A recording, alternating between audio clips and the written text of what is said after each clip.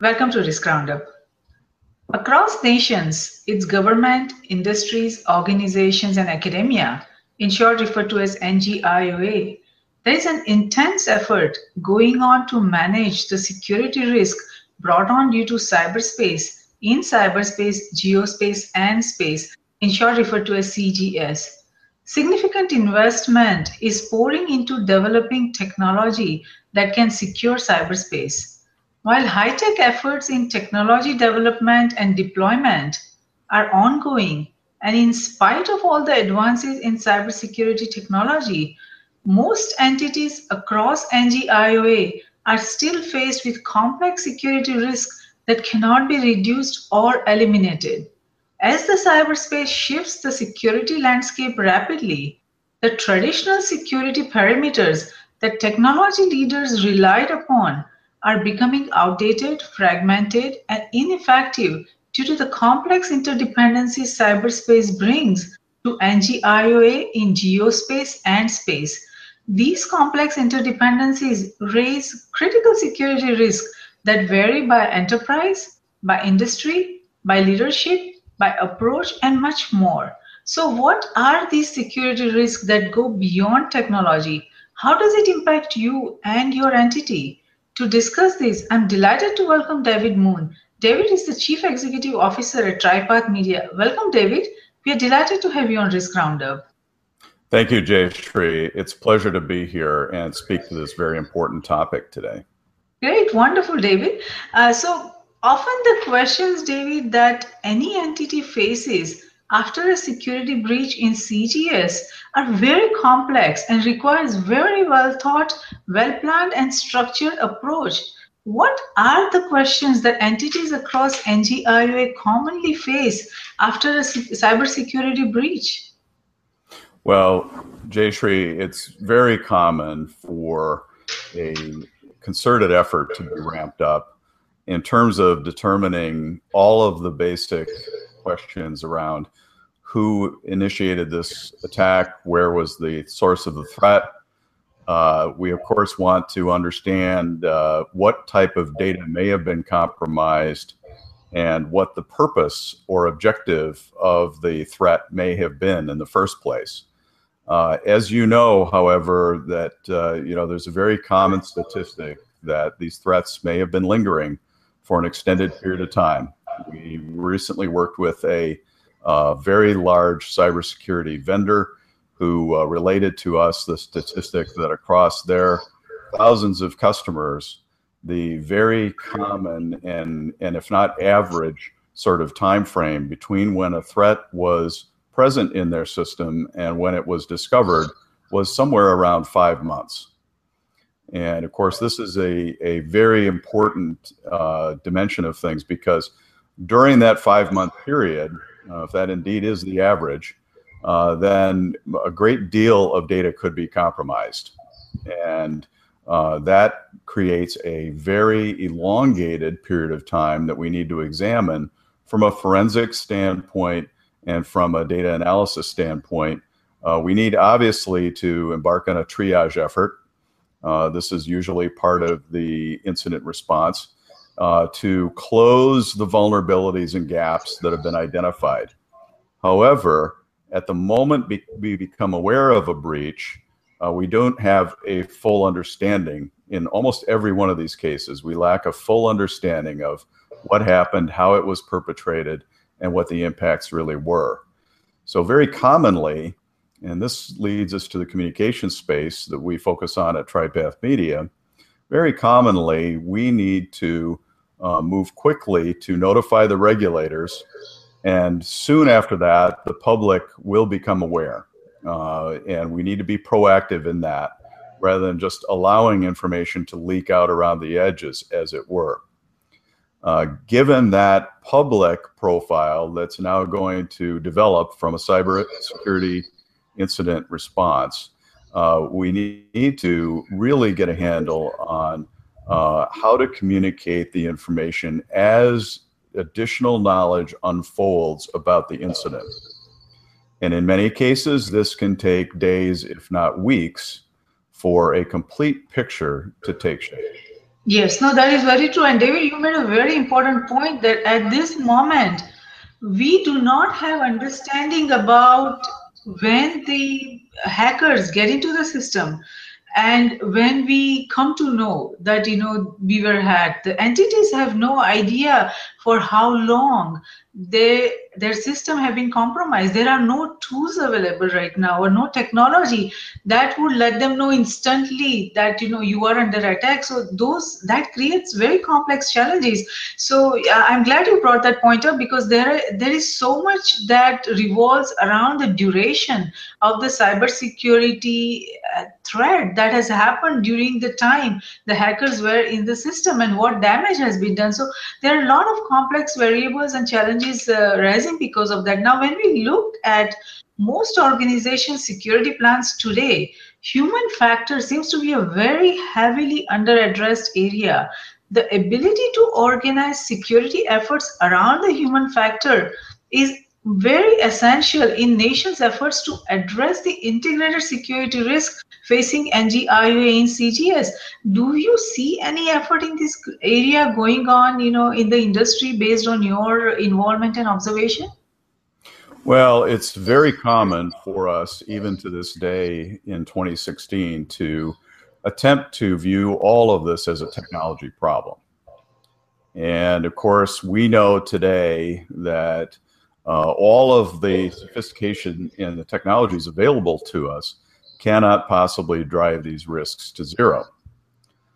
So, for example, we just recently, about a number of weeks ago, had the annual RSA conference, 2016. This conference is growing every year. It's held in San Francisco, and we had a great deal of very, very specific solutions represented on the floor of the conference. If we really bundled all of those together and we had an aggressive effort on the part of an enterprise to implement the majority of them, we would have a very effective framework for prevention and detection in place. However, the conventional wisdom we have is that may drive our risk down to something like a 20% level. That's still very substantial. And so from there, we need to address the human factors, the social engineering factors, and the really behavioral and training sort of aspects. And particularly important around that, because we cannot drive this risk to zero, is how we communicate about an incident, about a cybersecurity event when it happens. Now, traditionally, our communication was bounded by a defensive approach related to perhaps inputs from legal counsel and compliance and other sources saying, we need to not speak to this and not speak to that. And of course, we know that the media is much more sophisticated than that they will find information, even if we're out to create a vacuum of information. They will fill that vacuum with something, and it probably won't be something that puts the enterprise in a very favorable light.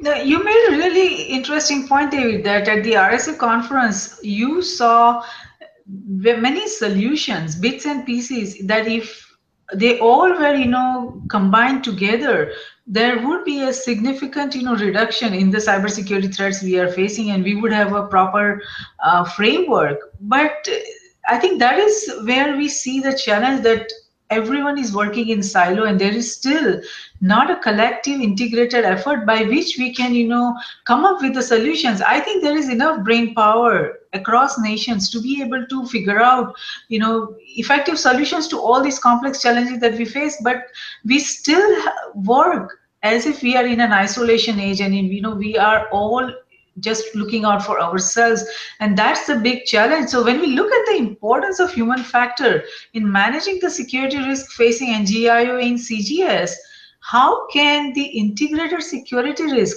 cybersecurity breach, or crisis be planned effectively around the human factor? And that I would emphasize the word integrated, because right now there is nothing where we can identify, evaluate, or manage integrated security risk collectively. We just don't have that approach or the framework. Well, that's very true, Jayshree. You know that one of the things we find is we often see in incident response situations the organization attempting to cobble together a response on the fly. And increasingly, regulators are requiring us to have an incident response plan that has been not only put in place and is consistent with security policy and strategy, but also one that has been tested through drills, through tabletop exercises, through other mechanisms, including full-scale exercises. So we need to really, in effect, buy our flood insurance rather before we see the water start to rise. And this has to be in place.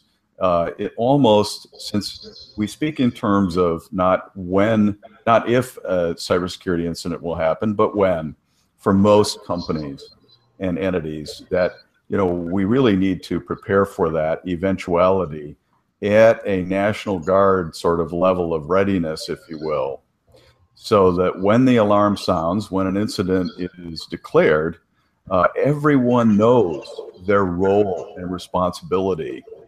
They can effectively man their stations, if you will, and be prepared to execute all of the very detailed moving parts that have to happen in order to formulate an effective incident response, not just from a technological point of view, but from a process point of view and a communications point of view as well. Yes, absolutely. We need to be prepared. And talking about preparedness, in a digital global age, cybersecurity preparedness and resiliency needs to be the very top priority for each and every entity across each NGIOA. But when we look across nations, cybersecurity breach or crisis usually comes as a surprise to most entities across NGIOA. And as a result, we often see control of events and communication message getting lost within and across enterprise boundaries.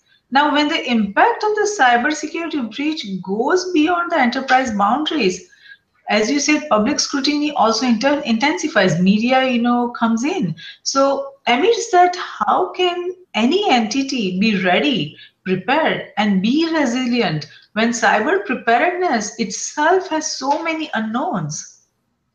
Well, it seems that way on the surface quite often. And in working with the organizations and enterprises that we operate with, we find quite often that we need to go below the surface and another layer down.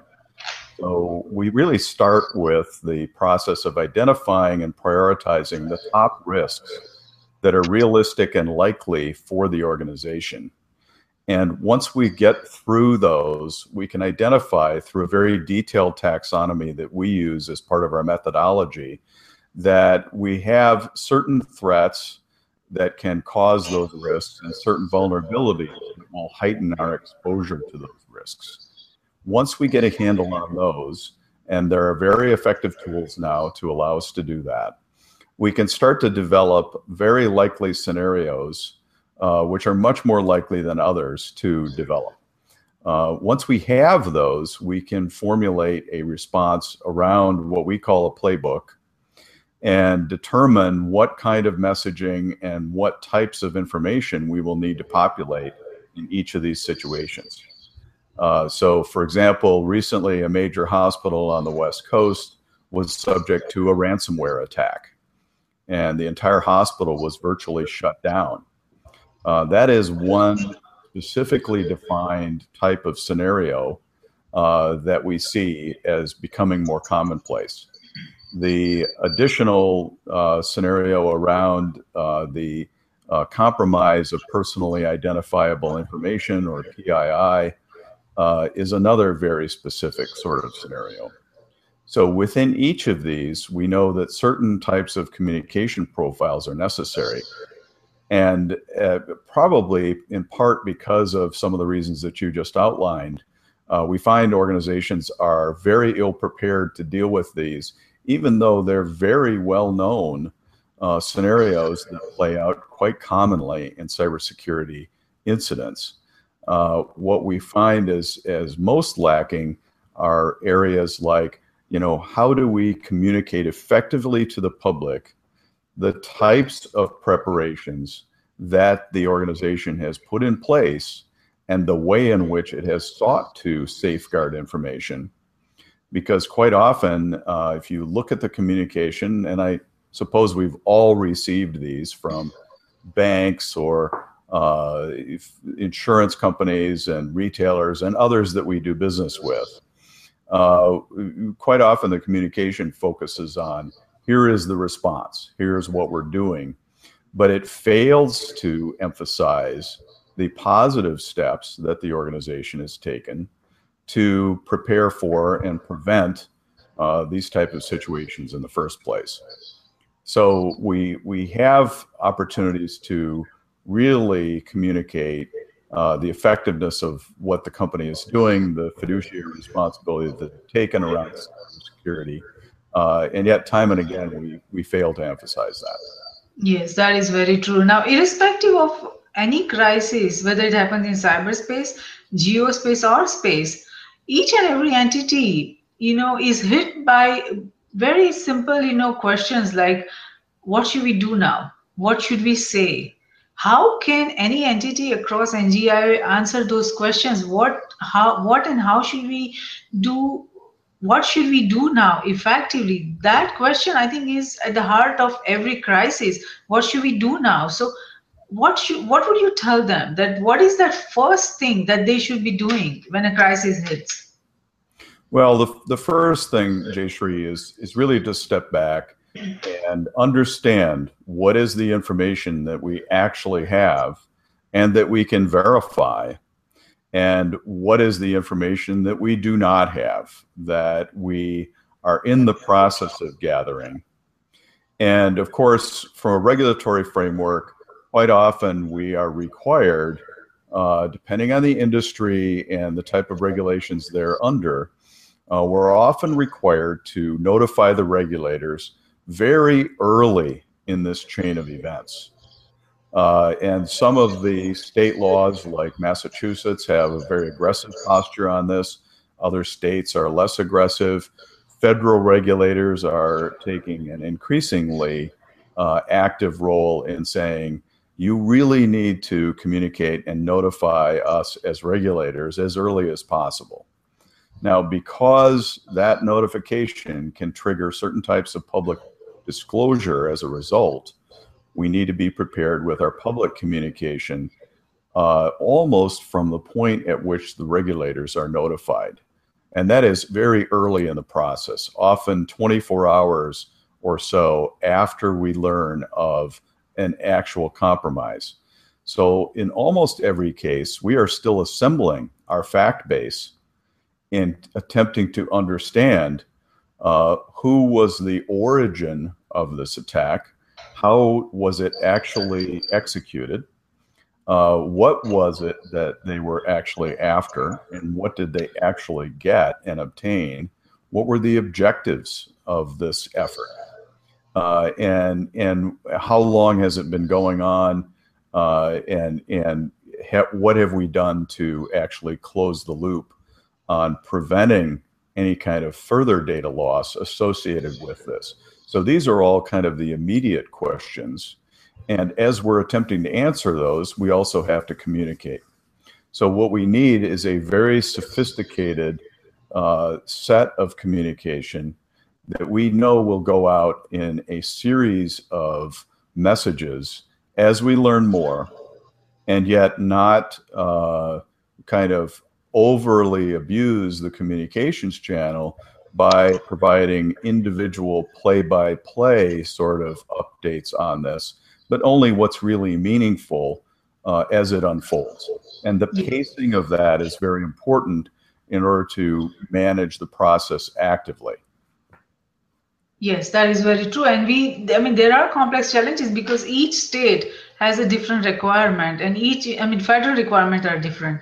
So for any entity within any industry, this again, it is also industry based. Which industries have more requirements, compliance requirements, or regulatory requirements for communicating this kind of cybersecurity breaches? So it is good for every. I think it's advisable that each and every industry, has some sort of guidelines, that they know what they need to do and what kind of requirements they have, so they can quickly work on that. Now, irrespective of cyberspace, geospace, or space, most executives or most decision makers across NGIOA are trained to make decisions based on whatever information, data, and policy that they currently have. Now, generally, when a cybersecurity crisis or crisis in geospace happens, security technology tools and procedures have failed.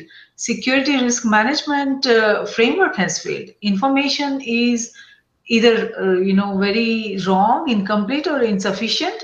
Data is either available or not available, or not reliable. Policies may or may not exist. Command and control is most likely lost. Brand and reputation are very intensely under attack when this kind of cybersecurity breach happens. And then events are escalating beyond enterprises' geographical boundaries so rapidly. And security of an entity or enterprise, it may or may not impact national security depending on what industry they are part of. So how should entities move forward their necessary business operations in these complex scenarios? Because on one side, they have to manage this huge cybersecurity breach, and make sure that they do everything to survive and not let their brand reputation, everything get destroyed beyond repair. And on the other side, they have to continue their business operations as usual. So it's two different things need to happen simultaneous, and that's very, very complex and very difficult for any decision makers, any NGIO to go through. So what would you advise them? How should they approach that? Well, certainly, and that's obviously, as we all know, a very large question that we all face. And I had published a 2011 book entitled Webify on how we manage risk against our strategic imperatives in this digitally connected world of the 21st century in which we operate, with the degree of volatility that we face in markets, in geopolitical volatility, and certainly cybersecurity is a key risk factor that is emerging. Many executives feel themselves very uncomfortable in this space. And one of the things that we do know is that most of our boards, from a governance perspective, are very geared up and prepared to protect and provide oversight on 20th century assets, if you will. Plant, capital, equipment, maybe intellectual property, for instance. And yet many boards now are struggling as we encounter them and engage in these conversations with corporate leaders.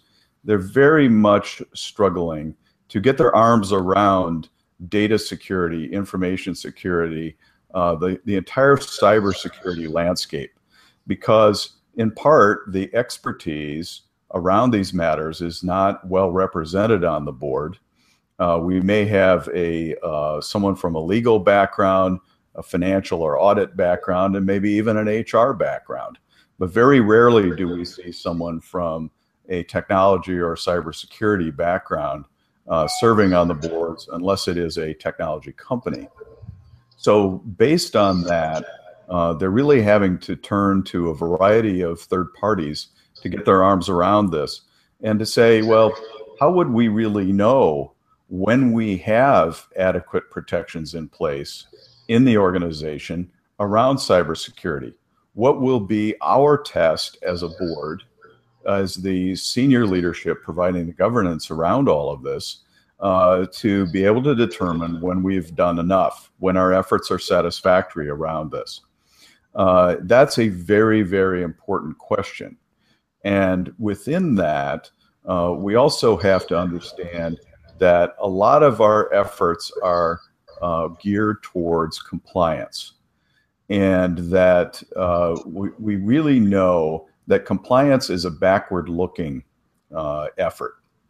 And so, we're trying to comply with regulations, which have been developed over time, and some of which may have been put in place a number of years in the past and may have been really kind of outstripped by the current cybersecurity threat landscape. So within that, we need to understand, we need to go beyond just mere compliance. And quite often in today's environment, going back to your question, we know that most organizations are challenged just to obtain the compliance level necessary to really address the situation. And another thing that we make very clear to clients when we work with them is that in many of these major breach situations, the companies were actually in full compliance with the regulatory framework at the time that the breach happened. And we have documentation to support that in the form of the annual report, which in most cases now includes the appropriate signatures verifying from external auditors and from senior leadership that in fact the company is in compliance. And yet that is necessary but not sufficient in today's cybersecurity environment. Yes, that's very true. And David, you made a really good point that, not many executives that I talk to are able to understand, and that is about the strategic security. And even if you look at the risk management frameworks that we have and how we manage our risk, we focus on financial risk, compliance risk, legal risk, operational risk, but that's pretty much it. But now if you look at the overall risk portfolio, that makes up only about 25 to 26% of the overall risk that any entity could face in any, across any nation or any single day. The rest, the total out of the 100%, about 75%, is the strategic security risk, which is so critical in this digital global age, but no entity is able, paying attention to that. And like you said, the board, the composition of the board itself is a challenge. There are not many people who understands the strategic security risk, and there is nobody who is accountable for that. And the entities are just not paying attention to the strategic security risk, and that I think is at the heart of the problem. So when there is a cybersecurity crisis or breach, decisions have to be made very quickly with whatever information is available. Now, generally, the information is available to the decision makers is outdated, incorrect, or incomplete because they are still looking at things, from 20th century perspective, and they just don't have a grasp about the assets in the digital global age. And now, in a digital global age, a cybersecurity crisis is not business as usual. While the cybersecurity crisis or breach itself can have a short or long duration depending on cybersecurity technology preparedness, its response, consequences, and impact can determine the viability of a business, industry, or a nation for years to come. Even if one wins or loses in a cybersecurity technology aspect of a breach or crisis, the communication, public relation battle of the cybersecurity breach brings very complex challenge to the entity at stake that perhaps determine its survival. And why is that so? Because people are paying so much attention to technology as so much investment is going on in technology. But yet when a crisis happens, when the breach happens, it is a communication or public relation, how that is effectively managed, that will determine if that entity will survive or not. So what are your thoughts? What can you tell our global viewers and listeners why that is so very important? Well, first of all, Jayshree, we know that in today's world, now much more of our enterprise value is tied up in digital assets, customer records, intellectual property, and other areas in which, it's less about plant, capital, and equipment today than it is about our real digital assets, our intellectual property assets. And the fact is, if we had say a major financial institution, it has a certain enterprise value today, a certain book value, if you want to go back to that as an auditable number. Now, if we took out all of the information from that enterprise, what would then be its value?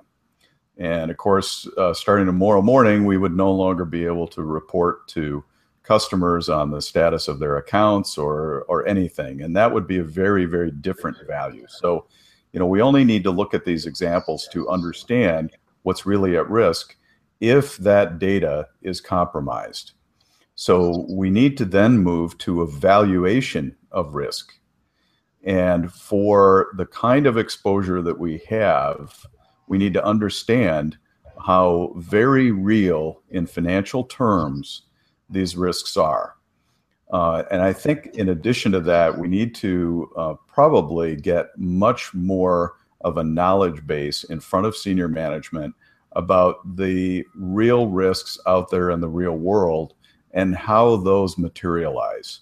So just to go through a couple of examples, I was at a conference recently with an internal auditors group, and we had perhaps 200 people in the room.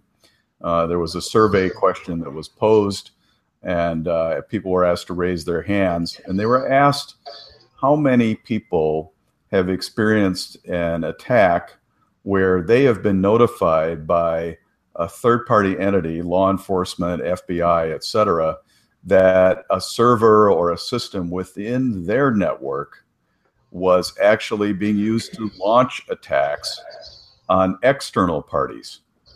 And somewhere around 80 of the 200 hands in the 200 people in the room raised their hand.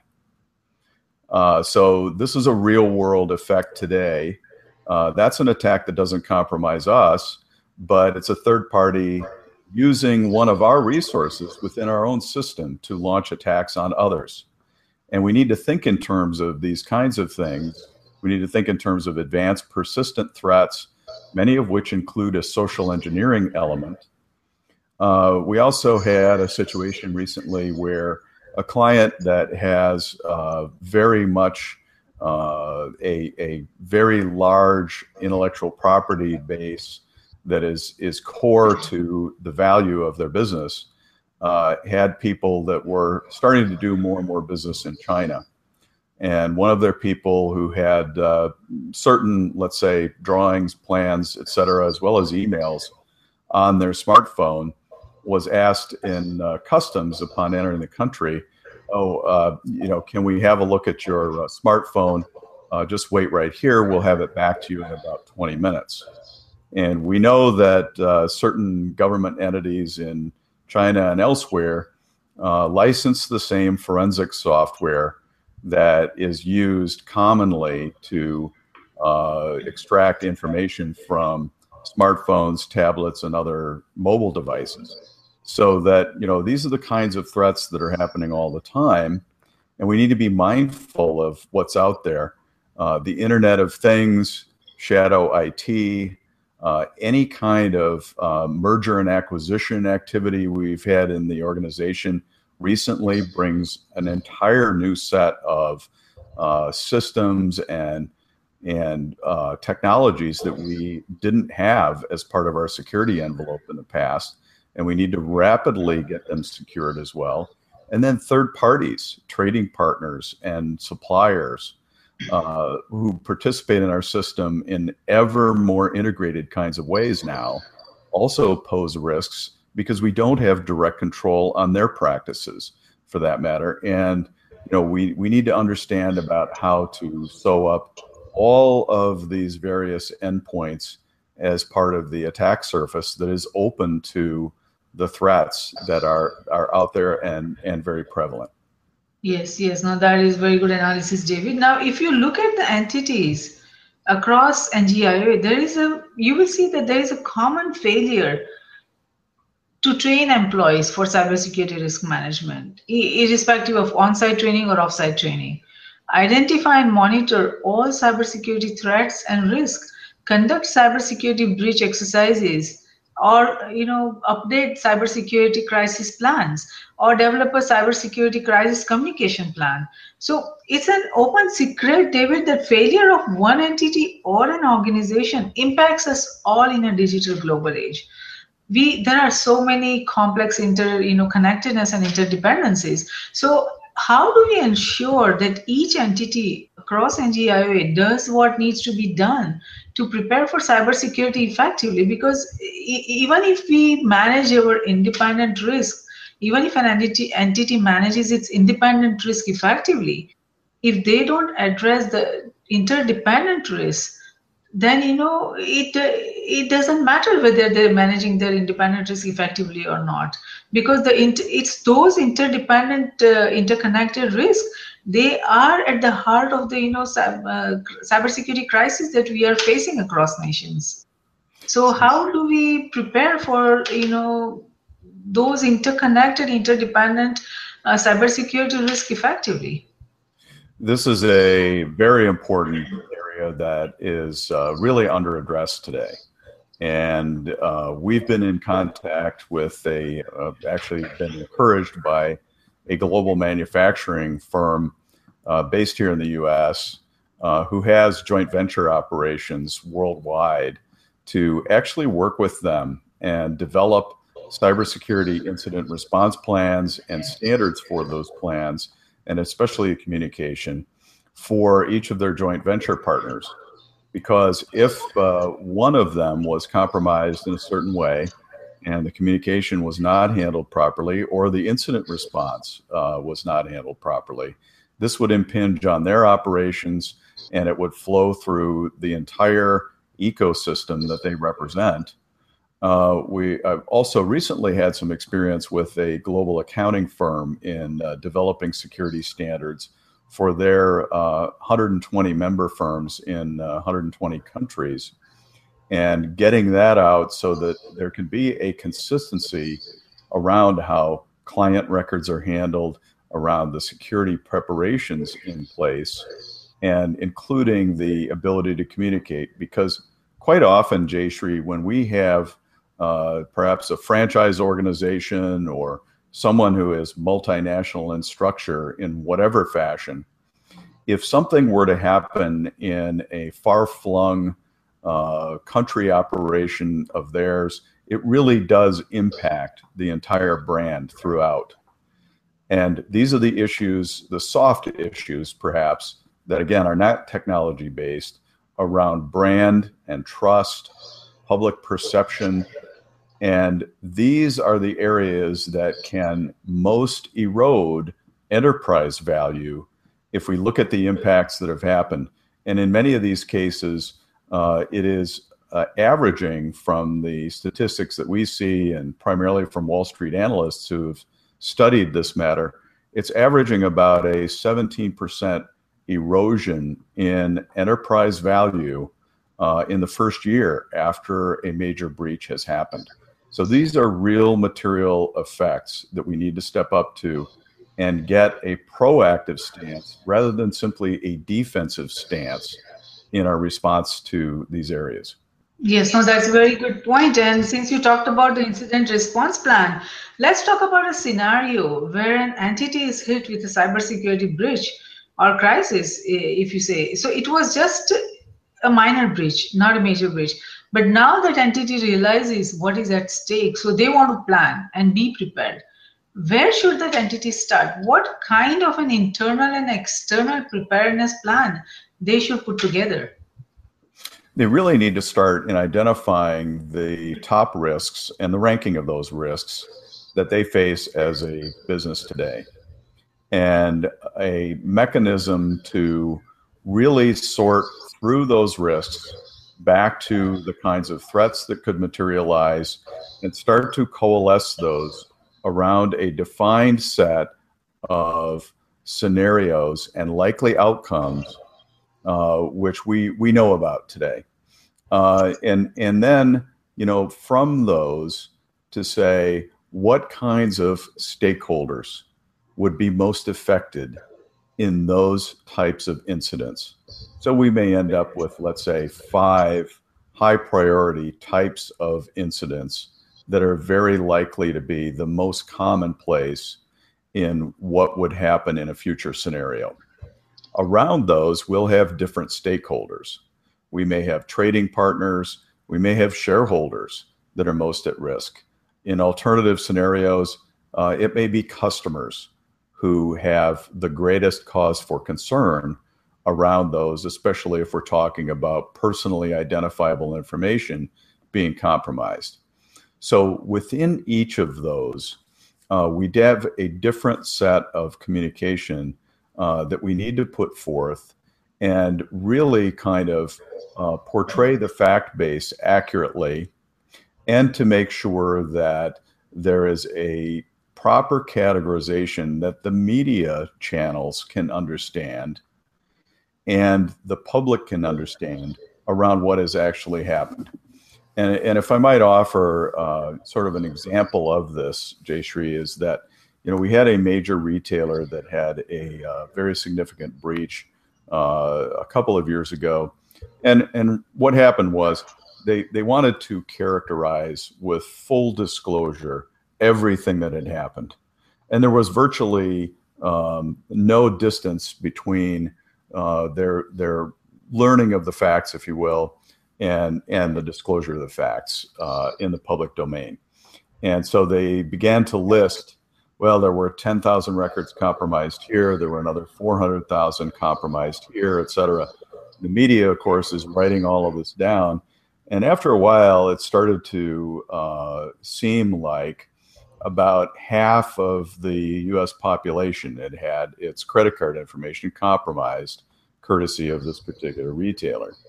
Well, you know, it turned out that there was overlap, almost complete overlap, between these various data sets that were being referenced. And so the actual problem was much more limited in scope than what had been inadvertently portrayed in the company's own communications. All of this was done with the very best of intentions, and yet this is the way that things can become misperceived if we don't proactively go out and try to make sure that we're communicating accurately and completely, but in a way that can be understood and really digested by the media process.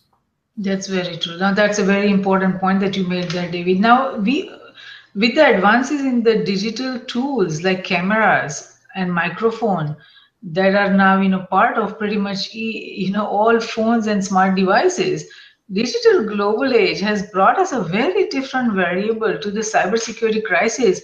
And that is, when any cybersecurity breach occurs, there's always someone who is there with a smartphone to record audio and video of any communication happening between the decision maker. And that could be uploaded. Whatever communication happened can be uploaded, you know, between the decision makers instantly. Now, this brings very different kind of risk. How can decision makers or enterprises prepare themselves for this kind of security risk? Well, that's very true. We do have to have guidelines around that within the enterprise when it's internal parties that are capturing that type of information, be it multimedia or otherwise.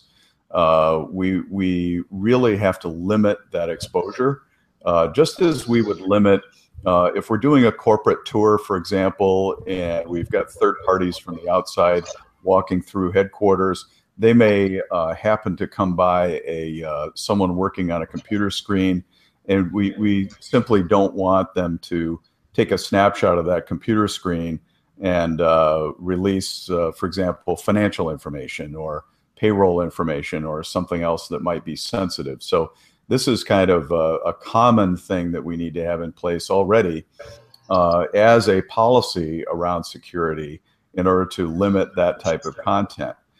Having said that, when there is an incident, we really need to have, in almost all cases, a measure of attorney-client privilege in which the incident response activities themselves are conducted, so that we don't have a minute, granular scrutiny on the part of shareholder groups or outside even, you know, parties that may have an interest in obtaining that. You know, the play-by-play has to proceed in a fashion that is organized towards eliminating the threat identifying the parameters of the threat, the sources and the impacts of the threat.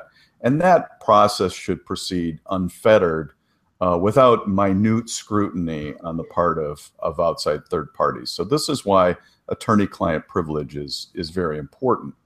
Yes, no, that's a very good point, David, attorney-client privilege. Now, let's talk about industry guidelines. Now, when a cybersecurity breach or crisis occurs, one should identify what is known, what are the interdependencies, what is the response plan, what is the monitoring plan, what are the different metrics that needs to be looked at. So are there any industry guidelines or best practices or framework available for organizations to follow if we talk about just the crisis communication for the cybersecurity? Yes, there are, and they are very specific to cybersecurity. That's why, we have traditionally many practitioners in the crisis communications area, and yet very few of them are really operating today with cybersecurity specialization or focus of the type that's really needed here. And one of the reasons that's needed and so essential is because of the regulatory frameworks that are very, very detailed. For instance, in financial services, FFIEC, in healthcare, HIPAA and high tech, and then in every type of retail operation, PCI and so within all of those frameworks, they all operate under a basic NIST set of categorizations, if you will. And we've taken steps to develop a very detailed set of interrelationships between those various regulatory frameworks so that we can identify what is really happening on the front of how we are categorizing a particular threat or vulnerability and how it comes back to the actual communication steps we need to take. And within that, we have used the FEMA guidelines around cybersecurity incident response. We've been coordinating and sharing information with Dean Meserve at George Washington University, who has helped FEMA in a lot of its media readiness around cybersecurity incident response and how to formulate tabletop exercises and preparedness steps for these kinds of efforts. It needs to be done in a way that is specifically targeting the cybersecurity dynamics that we commonly see in these situations. Good point, David. Now, let's talk about closing gaps in understanding what is required beyond technology for cybersecurity crisis. Now, closing gaps in cybersecurity goes way beyond security technology, as we have been talking for last few minutes. Now, to be able to manage the security crisis caused by a breach in cyberspace or geospace to any entity's proprietary information, we already talked that it cannot be met by compliance or by regulations or by using security technology and software programs. This is largely an issue of understanding the initiative or business in the cyberspace, geospace, its interconnectedness, its interdependencies within, between, and across NG-IOA, and to be prepared for the security vulnerabilities. However, if you see the focus, and we already talked about it, that it's still very much on compliance. If you look at the risk management frameworks, they also focus largely on compliance. So how would entities be prepared for cybersecurity risk when the frameworks they depend on focus is largely on compliance? I mean, even the communication plans that are part of this risk management framework, they're all, based on the compliance. And I believe you have just started, your organization has also started this initiative that is focused on compliance. So everyone is, focusing on compliance. So how to actually prepare this entities for cybersecurity risk when each and every framework, each and every initiative, or each and every organization that you look at, they are looking at cybersecurity breach purely from compliance perspective? Well, we need to remind ourselves that the compliance frameworks do provide a very important set of detailed requirements. And even though they are, as you point out, necessary but not sufficient, they are a very key motivator to getting in place some very effective measures around cybersecurity preparedness today. So, that is a virtuous part of the cycle overall. And yet, we do need to remind ourselves to do what we should do in protection of the enterprise beyond simply the compliance effort. And one good example of this is, in fact, in the communication space, where compliance really only requires us, in general terms, to have a cybersecurity incident response plan, or CSIRP. It doesn't really tell us that CSIRP needs to be geared towards proactive communication or just defensive communication, if you will. And yet we know that if we take a proactive stance to our incident response communication, we are going to be able to avoid many of the negative consequences of misinterpretation and miscommunication that this area is fraught with. So here again, we still need to do ourselves a favor and make sure that as corporate leaders, we're doing the right things to really safeguard the integrity of the enterprise and the public perception of the enterprise beyond what the simple compliance requires. Yes, no, that is true. Now, cybersecurity breach can be very costly to any business and its reputation. Now, if you look at developing countries, they seem to be more vulnerable today, but they don't have much to lose when the security breach occurs. Compared to that, if you look at developed nations like United States, there are fewer security vulnerabilities, but there is so much to lose. When a cybersecurity breach or attack happens, it is undoubtedly the developed nations that will lose more in the end. And here, the humans will play the biggest role in such security breaches. Now, in spite of so much to be at stake, we see lack of education and awareness about the role of humans. And we continue to hear about major breaches happening, within our nation, across our nations, where humans have played a major role. So how is this human factor being addressed across nations? What is being done to prepare, to educate, to raise awareness about these human factor challenges that are coming? Well, you're right, Jayshree. It is a gap of awareness, and we have to educate.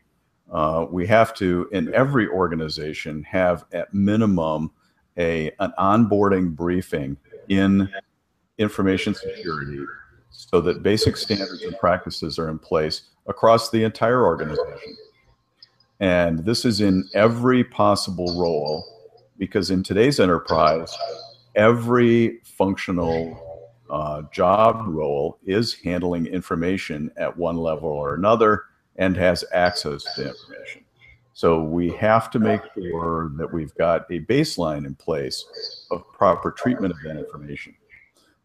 Recently, I had the opportunity to conduct an exercise on a financial firm, large integrated financial firm, global financial firm. And we went through a social engineering experiment and a simulated phishing attack. This was geared towards, there's been an irregularity with your credit card or your banking account, and please click on this to resolve this irregularity. And of course, it takes them to a spoofing site in which they're asked to enter their login credentials, etc. Now, about 30% of the most senior leadership of this particular financial services organization actually clicked through and took the bait of the phishing exercise. So this shows us, even in some of the most sophisticated situations, the awareness gap that we have and how that needs to be filled.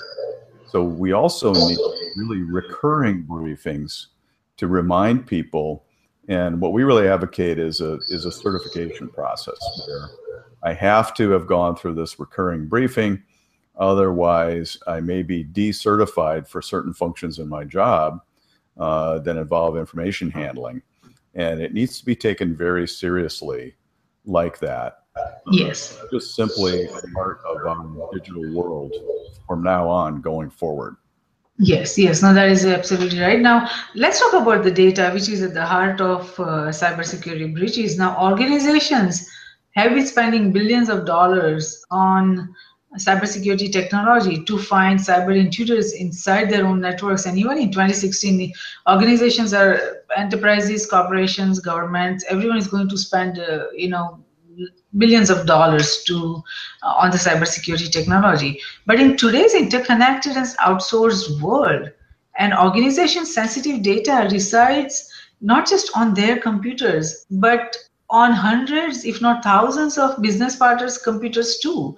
So data is at the center of cybersecurity breaches, and now most enterprises equate being compliant with being secure. We already talked about this compliance challenges, but these are very complex data security challenges that doesn't just stay within their organization's computers, but it could be on third-party computers. So how can companies or enterprises effectively manage this third-party risk to their data, and how do they prepare their communication plans? Because they need to have effective knowledge about how much data they have, where is the data stored, who uses it, how is it protected, on how many computers it is there, how are organizations preparing their data security and data communication plan, how do they determine who gets access to data, how is it stored, modified, managed, deleted or destroyed. When you have so many different partners, so many different facilities, so many different computers that is storing the data, it becomes such a complex task to develop these kind of plans. So how do organizations do that? This is a very important question, and it's another one that is quite often overlooked in senior management's assessment of their cybersecurity exposure. And it causes a very significant set of risks, which also need to be incorporated in the overall communications plan and the incident response. So let's look at an example. It's very common in mortgage banking, for example. Let's talk about residential mortgage banking.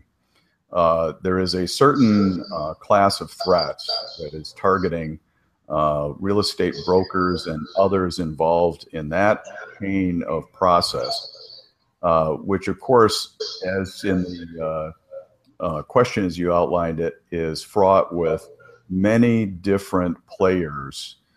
We have an appraiser, we have state and county and local governments involved in the recording of deeds and so on. We have real estate brokers, we have sales agents, we have the mortgage bank itself, and then we have all of the credit rating agencies and other reporting entities involved in this. Each of them kind of contributes their slice to what we might consider sort of that folio surrounding the purchase, which includes a lot of detailed financial information because of the way that people qualify for mortgages. So there's a certain category of threats that has emerged that targets particularly high-end real estate brokers. Many of these operations do not have very sophisticated technology. Many of them have older technology that has not been updated in recent years to account for the kind of threat landscape that is out there. And very few of them have a sophisticated cybersecurity protection and detection mechanism in place, so that the ability for much of this information to leak out, even about high net worth individuals, is very, very high. It's a very, very high risk. And everyone in that cycle can be compromised. In fact, it can have adverse effects from a public perception standpoint on the mortgage bank, can have adverse effects on the brokers themselves, as well as the individuals involved who are targeted for this type of what really, in essence, is a cyber crime.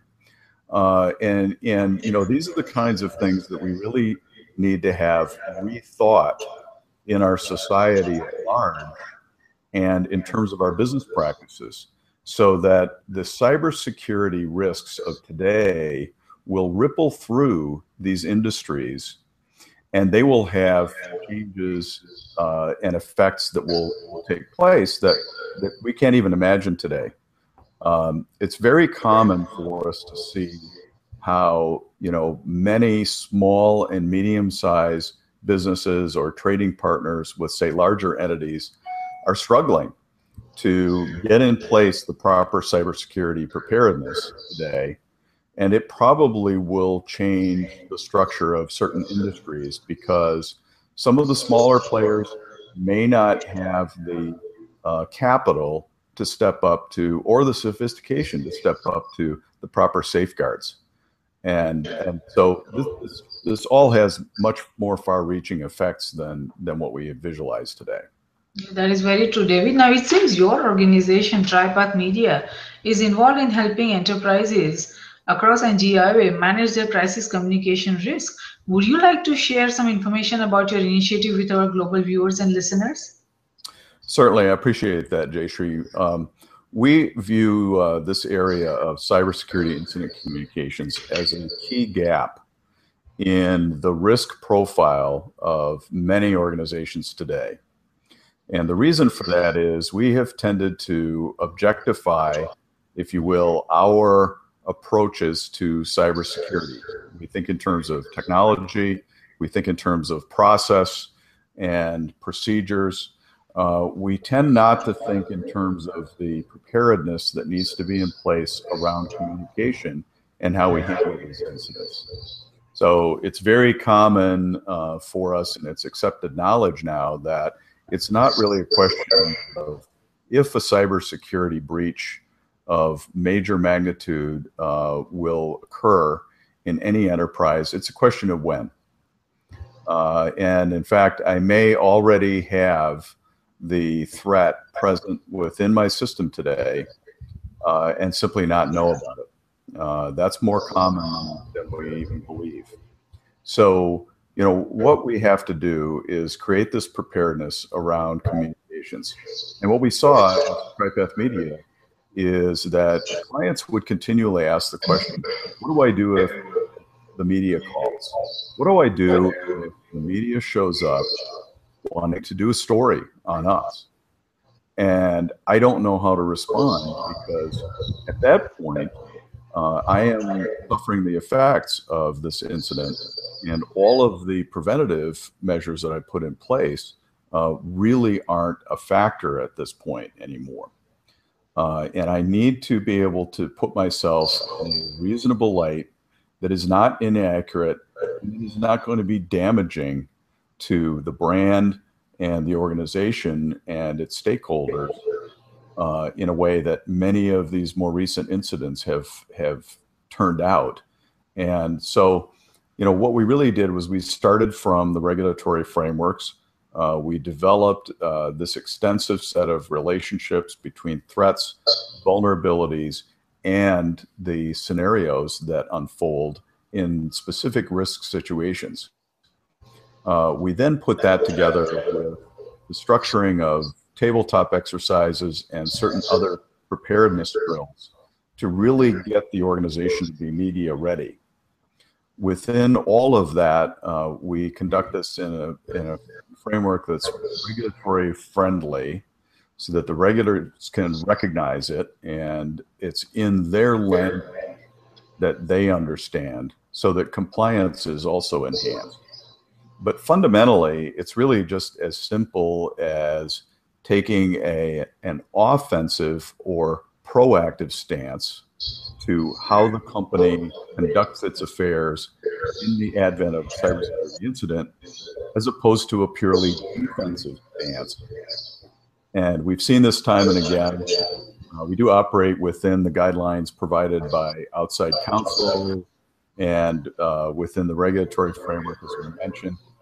But within that, the company is under no obligation to fail to characterize its efforts in a positive light.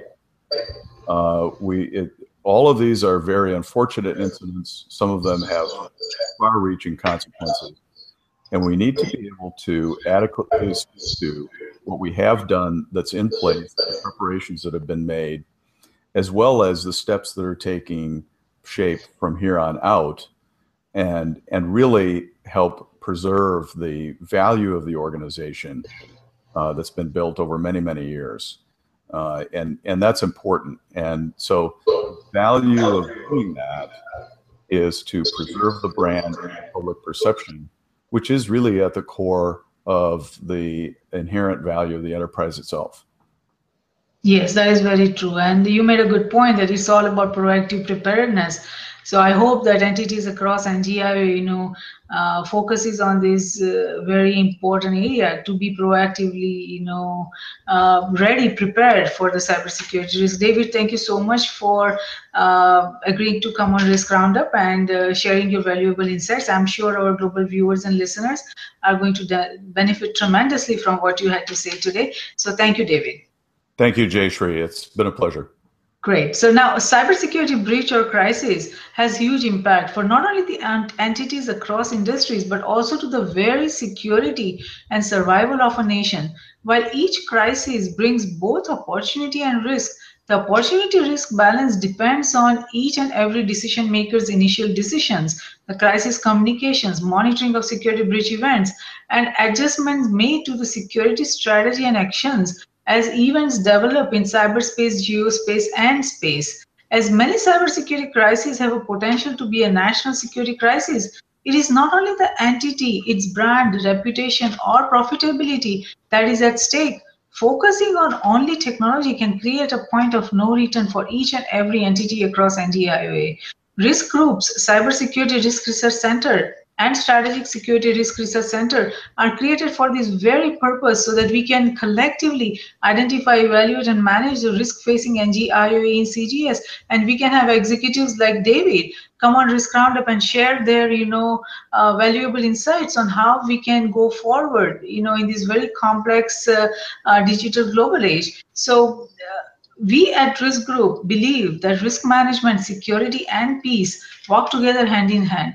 Though security is related to management of threats and peace to the management of conflict, risk management is related to management of security vulnerabilities as well as management of conflict. And it is not possible to conceive any one of the three without the existence of the other two. All three concepts feed into each other. We believe that the security we build for ourselves is precarious and uncertain until it is secure for everyone across nations. Traditions become our security. So if we build a culture of managing risk effectively, it will lead us to security, and security will lead us to peace. Let's manage the existing and emerging risks together. For more information on the Risk Roundups, to watch the Risk Roundup videos, or to hear to the Risk Roundup podcast, please go to riskgroupllc.com. Do not forget to subscribe and share. Until next time, I'm Jayshree Pandya, host of Risk Roundup, signing off. See you next time. Thank you.